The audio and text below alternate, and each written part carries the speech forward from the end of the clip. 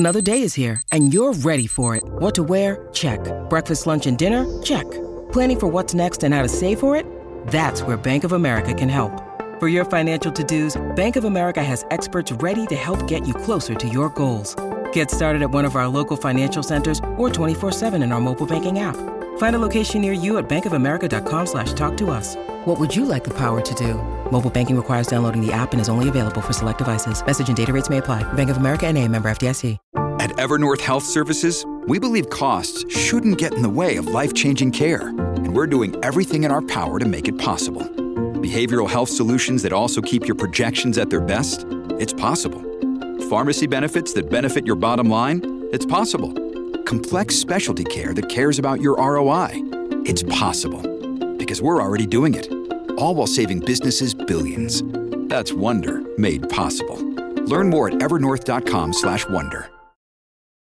One of the most powerful reframings any of us can do is to look at the many social and environmental challenges we face as opportunities in disguise. Only then do we start to think and act in ways that can unlock innovation and drive participation that was simply unimaginable before. So, what if we look at the most daunting crisis we face today, the climate emergency, and reimagine it as an opportunity to connect people with places and impact they care about, creating a new breed of philanthropists, self-selecting how they become activists to build a future we all want, knowing that the partners they support are uniquely qualified and equipped to solve for the issues, regions, or habitats that are personally meaningful to them. When we start to think this way, the future looks less like a cautionary tale and rather a cause for optimism. But what would that look like? How would it work? And how could you get involved? Let's find out. From We First and Goal 17 Media, welcome to Lead with We. I'm Simon Mannering, and each week I talk with purposeful business and thought leaders about the revolutionary mindsets and methods you can use to build your bottom line and a better future for all of us. And today I'm joined by Justin Winters, co-founder and executive director of One Earth, a global organization working to galvanize science, advocacy, and philanthropy to drive collective action on climate change. And we'll discuss how science has revealed that there is a solution to the climate crisis and how each of us can take action in ways that are meaningful to us to course correct our future in our own lifetimes. So, Justin, welcome to Lead with We. Thanks so much for having me. I want to start with a foundational question, which always intrigues me, which is, in everybody's life, when they're committed to something like, working towards solving the climate crisis and restoring and protecting biodiversity, there was something in their upbringing that created a profound and deep connection to the natural world that has sort of stayed with them. Is there anything you might point to in your background and how you grew up? Well, to be totally honest, I really think I was kind of born into the world with a really strong sense of that connection. I mean, I think everybody has it. Maybe some folks miss out on that connection or get disconnected and have to reconnect to it. But for me, from a very early age, I was super passionate about animals, nature, and being outside. It was the place that brought me happiness. It's where I felt at peace. It's where I felt understood. So as early on as I can remember, I was always running to be outside and to be with animals. So I think, I don't know, I was fortunate in that I never lost a connection. I didn't have to re-find it, and it felt really present with me from day one. I so relate to that growing up in Sydney, Australia. There's greenery and nature all around you. And now living in LA, I go back to Sydney and I'm like, look at all the nature all around all the time. And we took this for granted. We just give a rock and a stick and go outside. And that was it when I was growing up. So I completely relate. And then, the journey that you're on then led you to be executive director of the Leonardo DiCaprio Foundation for 13 years, which was such an extraordinary role. And I believe there was over $100 million in grants in over 60 countries and so on. When you reflect back on that period of time and the impact and influence it had, are there any learnings that you might sort of share with us, spearheading the environmental movement through that lens?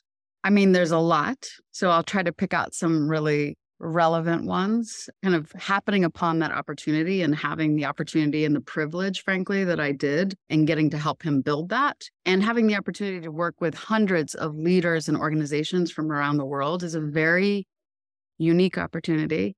It was very entrepreneurial. I was given a ton of space to be creative and strategic in my own ways and to learn from the field. So it certainly was a unique lens, and it was a unique, very organic pathway to having that experience. So it may not be relatable for everybody. It just, looking back, it feels like it was something that was meant to be for my life and my life path. But what I got out of it was a really strong sense of, you have to approach things with a willingness to be creative, a willingness to be entrepreneurial, a willingness to look at what is working and what's not working. And a lot of that requires deep listening. It requires deep partnership. It requires taking the time to understand the space that you're operating in and the issue that you're trying to work on, and learn from often the thousands, if not millions, of people that are already deep experts and hearing them out. And so I had this wonderful opportunity to build kind of from the ground up in that experience and to build relationships with hundreds of leaders around the world. And the first few years was a lot of listening, understanding, trying to figure out how we could add value, how we could help grow and expand the environmental movement, how we could expand people's willingness to care and connect to their role in stewarding the earth. And when you take that time, you have an opportunity to build really unique solutions pathways forward and to be creative about it and strategic about it. And I was lucky enough to have that opportunity. But it all started with listening. That point about deep listening is so well taken. I want to ask a personal question. I mean, Sure. There you are convening people who have self-selected to want to make a difference to an issue that's larger than themselves. And you're seeing that happen more and more as business engages in and around these challenges we face. Yet at the same time, there are always those human being elements, those character elements, those flaws within us that even when you convene people who care about the same thing, it's often hard to resolve some of the tensions or the competitiveness or the healthy self-interest among the various stakeholders. Any advice as to how you help navigate a large group of people who all want the same thing and it's something higher than themselves, but still there's a bit of tension in there? Yeah, great point. Because I was working globally with a broad network of different organizations and leaders. And we did that because at the time, especially, Leo had and continues to have a very global audience, right? So if you know that the opportunity you have is to speak to a wide, diverse array of people from different experiences in different countries, then the frame to meet them on is also to have a global frame, right? Which meant that we ended up supporting projects all over the world in a wide variety of landscapes, different solutions, different approaches. We kept it that way so that we could attempt to tell a whole story. Right. But that made it infinitely more complex. Of course. I was about to say, sure. It's a lot easier to just focus in on one geographic region, one specific issue, one specific solution. But I'm really proud of both the opportunity that we had to work so holistically and globally, and a lot of the problem solving that we did. There's great opportunity in taking on challenges that seem too complex or too insurmountable. But that is in many ways what was missing, and what has been missing from the environmental movement, I would argue, is a lack of kind of cohesion and a sense of the power that the movement has collectively together. I completely agree. I think, we need to move further, faster, and we're only going to do that together. And the point of departure in all of our minds, that mindset, needs to be that collaborative approach. And obviously that's why, Lead with We, the podcast, focuses on this area. And in my experience, in and around climate and other impact movements, is the complexity is just a creative brief. It's just a constraint, but it's also a springboard for new ideas and innovation when it's seen the right way. So coming back to your journey, how did you then move from that role to, standing up One Earth? Like, what was that journey or the story that led to One Earth being born? Well, out of grappling with the complexity of the problems facing our planet, the myriad and often seemingly disconnected solutions out there, because I was both shaping a communication strategy at Leo's Foundation, but then also building and creating a grant-making strategy. And they needed to be cohesive, both the storytelling and the grant-making strategy. So one of the questions that we were trying to answer is, really big top line questions that we weren't getting clear answers on. And that was, A, is it even possible to solve the climate crisis? Mm-hmm. If so, what's the goal line? Because we were doing this work back in 2013, 2014, 2015. It didn't have the same clarity that it has now. And we've been part of that narrative journey and understanding, can we solve the climate crisis, et cetera. But to get back to the beginning of it, we were trying to answer those questions. Right. Can we solve it? And then a big one was, what is the role of nature in this? Like, surely they're deeply connected. What is the role of nature in solving the climate crisis? And how are these twin crises that we're facing connected? And so we had this, at the time I had the opportunity to call any expert, any scientist, any academic institution, any partner in the field. We could ask anybody these questions. And what we were finding was that there were some gaps. There were some gaps in clarity. There were some gaps in the science. And so way back in 2016, we started working to get those answers. And so that led to a 2.5-year effort that we spearheaded and supported with 2 leading IPCC authors, major climate scientists in the space, to produce the One Earth climate model. It was a 2.5-year effort led by University of Technology Sydney and Dr. Sven Teske and Malte Meinshausen out of German Space Aerospace Center. And that climate model, which ended up being published in 2019 by Springer Nature, one of the leading, science publishers out there, was a 500-page book. And the clip notes of that book was that actually we can solve this. And we can do it with existing solutions, and we can limit global temperature rise to 1.5 degrees C. And we have everything we need right now. And so that was one of the major pieces of science that underpins all the work that we do at One Earth, and that started to create the clarity of how to communicate about it, how to start defining what the solutions are, and how to bring things like that science to life to support collective action on this issue. No, I was about to say, just the mere fact that it was grounded in science, because everybody wants that sense of certainty, especially at a time when these issues have become so politicized. It's very disorientating for everyone else who looks at the headlines every day on their phones and says, I'm worried about our future, but how do we know that any actions we're taking are going to actually get the results we need? Because there's so much dialogue out there. And you said something very important there, Justin, which is, what is the role of nature in all of this? And one of the things I've been struck with over the last few years is, if you look at COP27, which is focused on climate, and COP15, which is focused on biodiversity, there seems to have been this false separation between issues. And only recently are we realizing that by nurturing nature and unlocking its regenerative capacity, we will in turn help solve the climate crisis. And by addressing the climate crisis by changing what we're doing outright as a species, we'll also, solve the climate crisis. And there's this sort of cycle between the two. Why has it taken us so long to get to something which seems so self-evident? Because we're coming out of an era of specialization where everything has become, you have to be an expert at heart surgery. You have to exclusively focus on that and almost decide by the time you're a teenager that you want to be a heart surgeon. And then all of your studies are predominantly focused on the heart without seeing the whole picture. Right. And I use that as an analogy for all sectors across the space. Everything has gotten too siloed.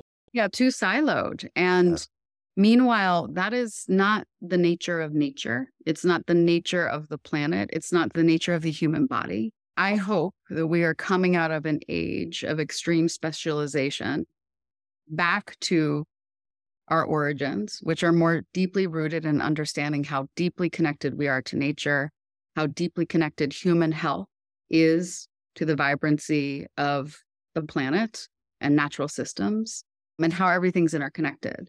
So, it was really fascinating. I've always felt very clear about those interconnections, and I always struggled to pick a silo. Right. And it turned out that in some ways that could have been my strength. And what I was bringing into the space was a willingness to grapple with the challenges of how everything is interconnected. Right. And so it has been a journey for us, because even the scientists and the experts that we ended up working with were challenged to think differently and beyond how they've normally had to function. Yeah. Yeah. It's hard to sort of be a sniper in a sense that you're so specialized or focused at the same time to keep the whole kind of, landscape in mind. So tell us about One Earth then, because it sounds like there was the science basis through which you revealed there was a solution. It was possible to just limit our impact to 1.5 degrees Celsius in terms of temperature rise, at the same time that you wanted to provide a sort of ecosystemic solution that sort of mimic nature in some ways. Would that be fair? Yeah, definitely. Probably the most important thing to share is that what we learned out of the science that we were involved in with this network of scientists and experts was that there's actually 3 core solutions pathways to solving the twin crises of climate change and biodiversity loss. And that is that we need a just transition to 100% renewable energy to get off of toxic extractive fossil fuels. The second one, and arguably the biggest one in our frame, is that we need to protect, connect, and restore 50% of the world's lands and oceans. And then the last solutions pillar to share is that we have to transition to regenerative agriculture. So that means that all of our food and fiber systems need to shift to regenerative methods. Right. We have a lot more detail on that. I'm sure. This year, we will be bringing out, online and digitally and maybe through some other media sources or avenues, a full set of solutions that are backed by the science that we've spearheaded and really allowing people to go on a learning journey of what that means. What does it mean to transition to 100% renewable energy? How do you do that across the space? How is that broken down? What are the solutions that folks can be involved in, or where is it that resources need to flow, et cetera? Because it's a whole systems change. But very top line, we've found that people are very empowered by the fact that A, science says we can solve this. We know what the goal line is. And there are 3 core solutions pathways to get there. Transforming our energy systems, protecting and restoring nature, and transitioning to regenerative agriculture. And before we dive into the specifics of the One Earth platform or marketplace itself, from a communications point of view, it's so necessary to have a clear ambition and break down the messaging and the pathways down to something manageable, like 3 kind of pillars, like you described. Yet what it provokes in me is we have a roadmap to how to solve for these issues, but the obstacles or the roadblocks to allowing those solutions often are outside of that. It might be government, it might be lobbying, it might be politicking, it might be legacy interests, and so on. How do you then build on the science-based solution for climate and biodiversity in our future? But how do we solve for the human problem that's getting in the way right now? With patience. Yeah, with patience and persistence and chocolate and alcohol. I don't know, whatever it is. Yes, possibly, yes. No, it was interesting. So we have a 1 slide that we've worked to produce, and this will be kind of released along with a lot of educational materials with it. But on this 1 slide, which is the One Earth kind of solution set, if you will, you can see the 3 pillars of solutions. You can see the 76 solutions organized across those 3 pillars of the specific solutions that need to be seeded and scaled and supported. And then at the bottom, which is arguably the most important piece that you just spoke of, is intersectional themes that run across all these solution sets, things like social justice, things like gender equity, things like sustainable livelihoods, et cetera. So these intersectional themes, which are the human story, right? The human element in this, which, as you said, is arguably the most complex. Yeah, if we just got rid of us, this whole thing would be a hell of a lot easier, I think. I don't know, drove me crazy. But what's so powerful now is, knowing that rigor, both science and sort of executional rigor is there, you stood up a platform which allows all of us to participate in ways that are kind of self-expressions, that are a way for us to kind of unlock our own agency for change through the One Earth marketplace. So how does it work? And how do you get people motivated and involved to do it? Because I think the distance in time that people go from sort of dread to doom, where they think there's no problem to there's nothing we can do, it seems so short. So how do you get people engaged and keep them engaged? Well, one more thing to add that I think is a piece that I wanted to share with you too, is that it's not just those intersectional themes that are part of the complicated human story. There's also something that we call levers of change. And that is the specific ways in which we need to drive these solutions and this transformative change. And there's a myriad of ways to do that, whether it's through policy and governance, whether it's through public and private finance, whether it's through community action, it's been interesting because we've been kind of testing this and sharing it with networks of stakeholders, everything from young climate activists to policy leaders, et cetera. And when they see the whole picture and have a really broad understanding suddenly of what's at stake, what we need to do to solve this, and all the elements that are involved, just by looking at it on one slide, it is a very clarifying moment for them because they realize that, oh, there's all these different things that need to change at the same time. Right. It's not just driving international policy change from the top down. It's extraordinarily relevant, I would argue, to drive community action from the ground up. Right. So you start to, see a whole picture and have an understanding of all the forces that are at play. And we live in a world now that's extraordinarily complicated. Yeah. And we have systems that are so complex and problematic. So one value that I hope that we're providing and that we will provide over time is a sense of clarity about what's necessary and a sense of clarity and understanding about how everybody has a role to play in this moment. We won't get there just by driving policy change. It's not that way.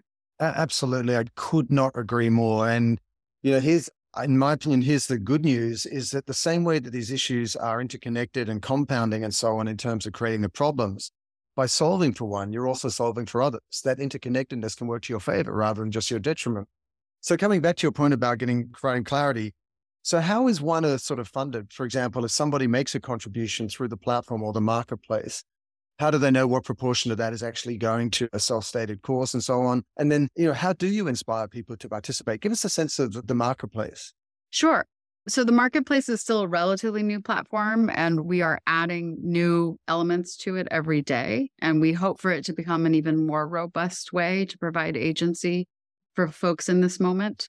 Right now, when you go on the One Earth Project Marketplace, which is also the project navigator, you can explore the world. And you can explore the world and you can explore the 185 different bioregions around the world. And bioregions are this really fascinating thing that most people don't know about. Bioregions are a roadmap of the world drawn by nature, essentially. And it is an interesting frame to see the world drawn by nature, but not by geopolitical boundaries. Right. And in this moment where we really have to put Earth first, and really protect and restore Earth and then redesign our energy and our food system in respect to that. An invitation to understand your place on the Earth, where you live, and the plants and the animals and the biodiversity that you coexist with is a powerful proposition. It's so extraordinary. It is so moving. If you think about that, just redrawing the whole geography based on nature's habitats and what's meaningful to you. I mean, I just wanted to call that out because I hope that's not lost on people. Yeah. And we hope to make that experience for folks really vibrant and meaningful.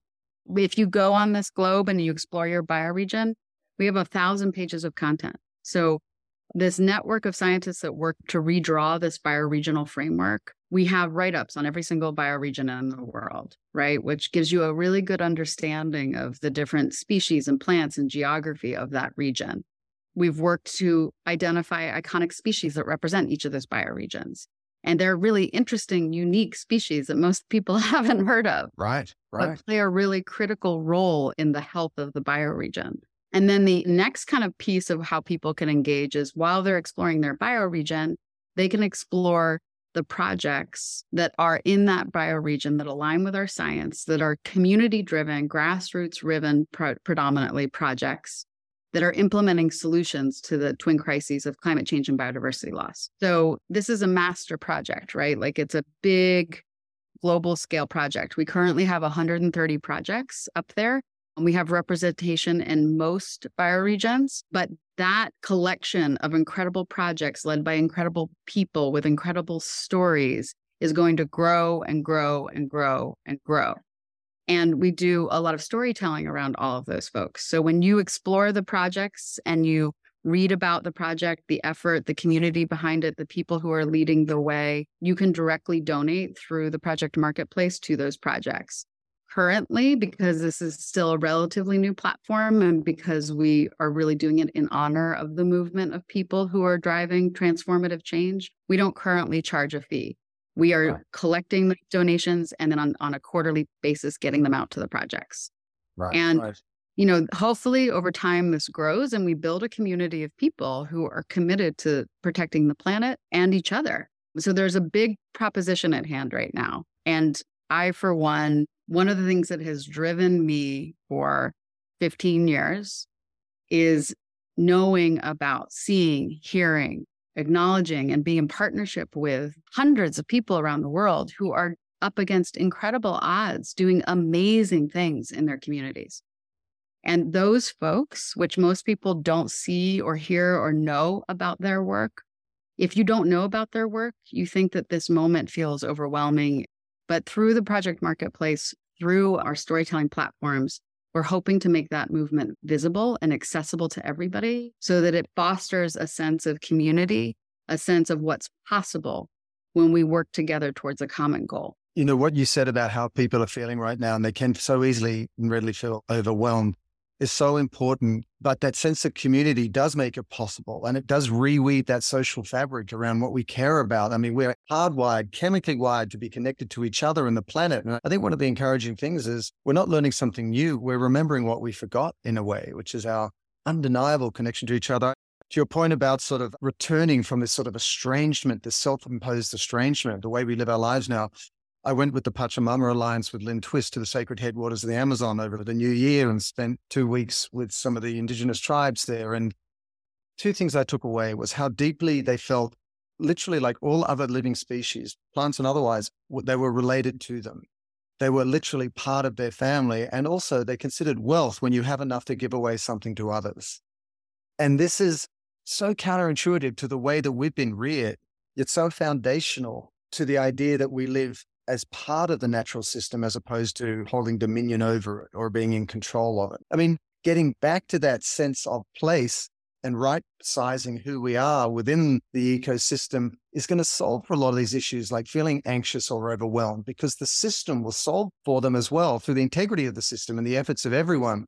And I think that's why the marketplace is so important. And I mean, I want people to understand what they can do.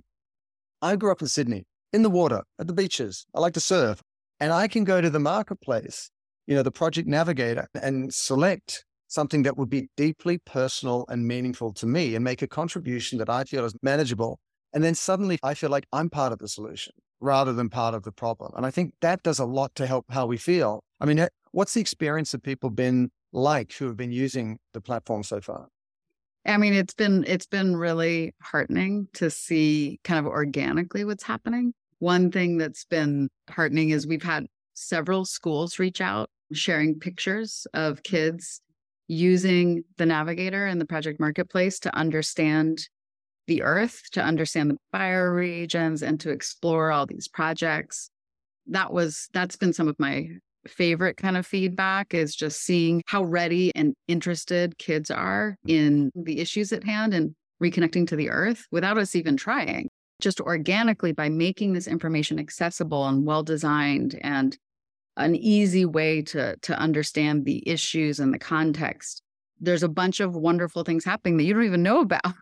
Right. There's a lot of amazing things happening that we don't get enough attention. The headlines every day tell us all the bad news and we feel like that all hope is lost, but amazing things are happening. Could you give us a couple of examples of some of the projects? Are there any of those 130 projects that are up there right now? I saw Daughters for Earth and a few others jumped out at me. Give us a sense of what an actual project looks like. I mean, there's a huge variety of them.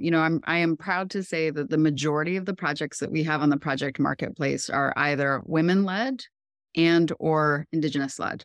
And that was done intentionally. It was done intentionally because we are coming from a history and an experience of such a lack of resources going to climate and environment issues and projects and leaders. But then an even smaller fraction of that actually going to communities of color, to women-led efforts. And so we intentionally, because we see great opportunity and huge intrinsic value and justice being served in elevating those projects and getting them resources, most of the projects are focused that way.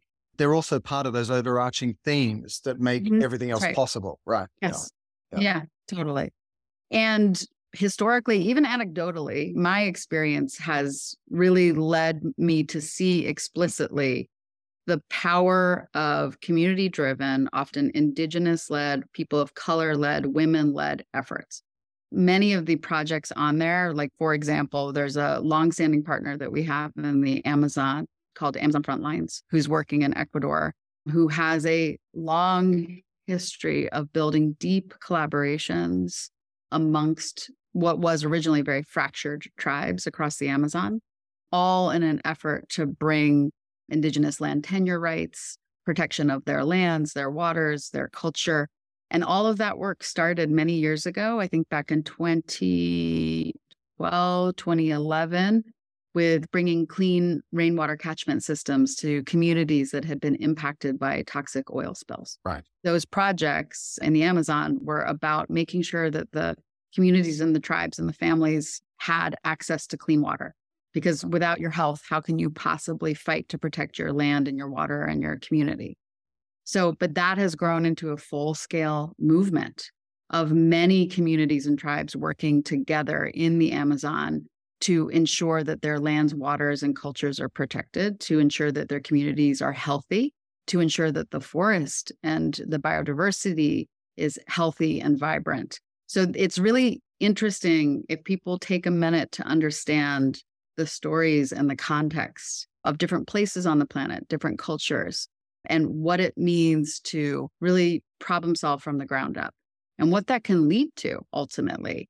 I mean, that project and those efforts, specifically in the Amazon, they started out as small scale projects, and they have led to full scale protection of millions of acres of rainforest. And so that's the opportunity here, is investing in these incredible people, driving change within their communities from the ground up, who are our best shot at long-term sustained protection of the planet. And let me push in on that a little bit, because what we're really talking about is speed and scale, which is the great concern that I had writing the book Lead with We, is like, how do we work together in new ways to accelerate our response to these challenges? Is it a matter of letting these things happen organically? Because they take on a life of their own, which is amazing. But given the timelines we're working against and how they're contracting towards us, do we have to accelerate them, almost like mobilize them in a way? And so what role can business play? What role does the economy play? Like, how can we sort of become a force multiplier for what we know needs to happen? Yeah. I mean, it's a great question. What we found, what was an interesting experience for us in the development of the solution set, was suddenly we were looking at the 76 solutions organized by energy, nature conservation, and regenerative agriculture. And then our question was, well, we know that resources, money, needs to flow in a whole different way in order to scale up all of these solutions. Some of these solutions are already being financed by governments around the world, like the transition to renewable energy. But there is still a role for philanthropic capital in supporting, community-driven, kind of decentralized individual transition to renewable energy. The percentage of philanthropic capital going to climate or biodiversity projects is fractional, isn't it? It's tiny. So less than 2% of all philanthropic capital goes to climate and environment, which is crazy. And just a fraction of that, they think something like less than a quarter actually reaches community grassroots-led efforts. So that means that most of those fractional dollars in the philanthropic space that are going to climate and environment are going to top down kind of, policy moves, et cetera, which not saying they're not important, but we see it as this massive opportunity that we're missing out on change from the ground up. Right. Not only is it the right thing to do, but it's also a huge opportunity to drive systemic change much faster if we get those resources flowing so those community efforts can start mobilizing and moving. So 2 questions there. One is, there's a lot of dialogue around the state of the Amazon right now, which in some ways is like the air filter system for the planet. It pulls the carbon out of the air. These flying rivers put moisture back up into the air, and it's so determinative in terms of weather and so on, things around the world. But depending on what you read, 23% of it has been lost, to 27% it becomes a savanna, and that has huge consequences in terms of all of our futures. A separate but related question is, someone goes to the marketplace and they make a contribution once, but then how do you engage them through storytelling to be a sustained contributor to something they care about? So my question here is, how are you mobilizing story or narrative in terms of urgency, but also in terms of participation to get people to make a difference? Yeah. Well, from day one, when we launched One Earth, there was always a commitment to spearheading and communicating the clear science around the solutions that are needed. There was always a clear commitment to changing the game around philanthropy and the incredible inherent role of philanthropy in this moment to drive speed and scale. It's not just about investment dollars. They play a key role, but they're not everything, particularly in nature space. There are some things that will never be profitable. There are some things just need to support. Changing the narrative, changing the story, and really showing folks what is already happening and what is possible, and providing clarity and inspiration in the opportunity at hand right now. And so we have, for folks listening, go to oneearth.org. You can follow us on Instagram. You can follow us on Twitter. You can follow us on all the different platforms. We've made a lot of effort into doing storytelling, short form digital storytelling around these projects, the climate heroes that we're seeing doing incredible work, the communities that are implementing incredible solutions around the world, clarifying, what is regenerative agriculture? There's infinite amounts of content to create, obviously, because this is content that hasn't been invested in. Sure. We have this predominant kind of media culture that is telling a whole different story. And it's mostly a doom and gloom story. It's mostly very urgent, relevant pieces of information, but we're missing the other side of the coin, which is what is possible and the solutions that exist and how we as a community can work together towards a much bigger aim. Your point about narrative is so important, and how you characterize it then, this doom and gloom story. And that's just one way of presenting the picture of our future. I mean, how do you characterize it? You hear everything if you look at the news stories, from just this cascading effect, and we're running out of time and it's very negative and we can wring our hands. Through another lens, you might say, wow, this is the necessary painful birth, this new renaissance of business and stewardship on behalf of humanity and service to nature. How do you see it through your unique lens of all you've done in the past and what you're doing right now?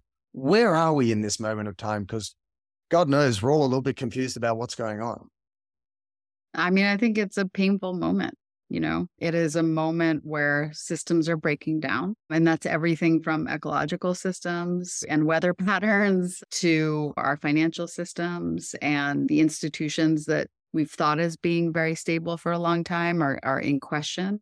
It's also a moment of reckoning where there's a lot of, over the last couple of years in particular, a real recognition of the communities of color and people that have been unjustly hurt through hundreds of years. All of that pain, there's a purpose to that pain. It needs to be recognized. It needs to be reckoned with so that we can step into a space of healing. All of these issues are interconnected.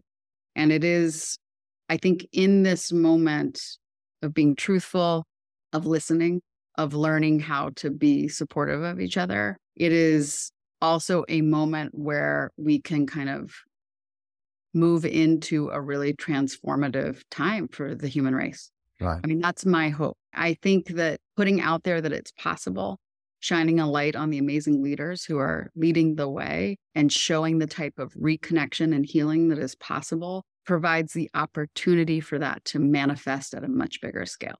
Right.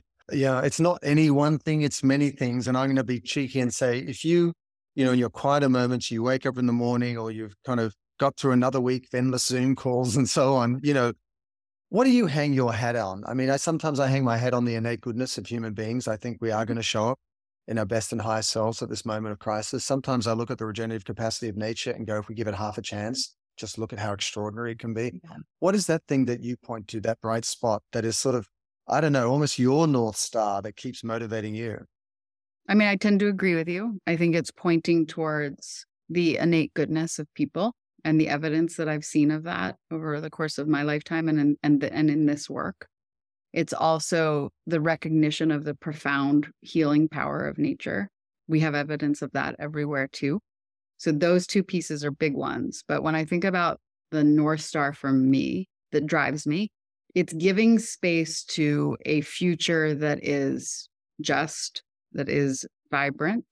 And by that, what I mean is a future where we are really protecting, respecting, and honoring biological diversity in tandem with respecting, honoring, and supporting cultural diversity. That is the fabric of life. That is what makes life meaningful and beautiful. And I want that future not only for myself, but for my 7-year-old. And I want it for his children. And I want it for every child. It is a beautiful world and people are beautiful. And I want to protect that beauty. Thank you, Justin. Thank you. And I can echo those sentiments on behalf of my 23 and 20-year-old daughters. You know, if that doesn't motivate people, I don't know what does. And who on earth doesn't protect their home? It's such a sobering thought. And I want to thank you for your leadership through the lens of the Leonardo DiCaprio Foundation, carving out and raising awareness around something so critical long before it was quite as mainstream as it is today. And then secondly, grounding what you're doing at One Earth in the science that gives us hope for a solution, which is half the battle won, because, you know, hope is such a powerful force. And then for giving us all a way to participate through the marketplace, through the Project Navigator, so that it's not about being of service to something that somebody else says we should care about, but giving us the opportunity to invest in what we care about. And that's when real change can happen. So Justin, thank you so much. And I would encourage everyone to go to the One Earth marketplace, show up in a way that's meaningful to you, and let's see what we can do together. So thank you, Justin. Thank you so much. It's been an honor. Thanks for joining us for another episode of Lead with We. And you can always find out more information about today's guest in the show notes of each episode. Our show is made possible by a partnership between We First, a strategic consultancy driving growth and impact for purpose-led brands, and Goal 17 Media, that's building greater awareness of and financing for purpose-led companies. Make sure you follow Lead with We on Apple, Google, or Spotify, and do share it with your friends and colleagues. And if you'd like to dive even deeper into the world of purposeful business, check out my new book and Wall Street Journal bestseller, Lead with We, which is now available at Amazon, Barnes & Noble, and Google Books. See you on the next episode, and until then, let's all lead with we.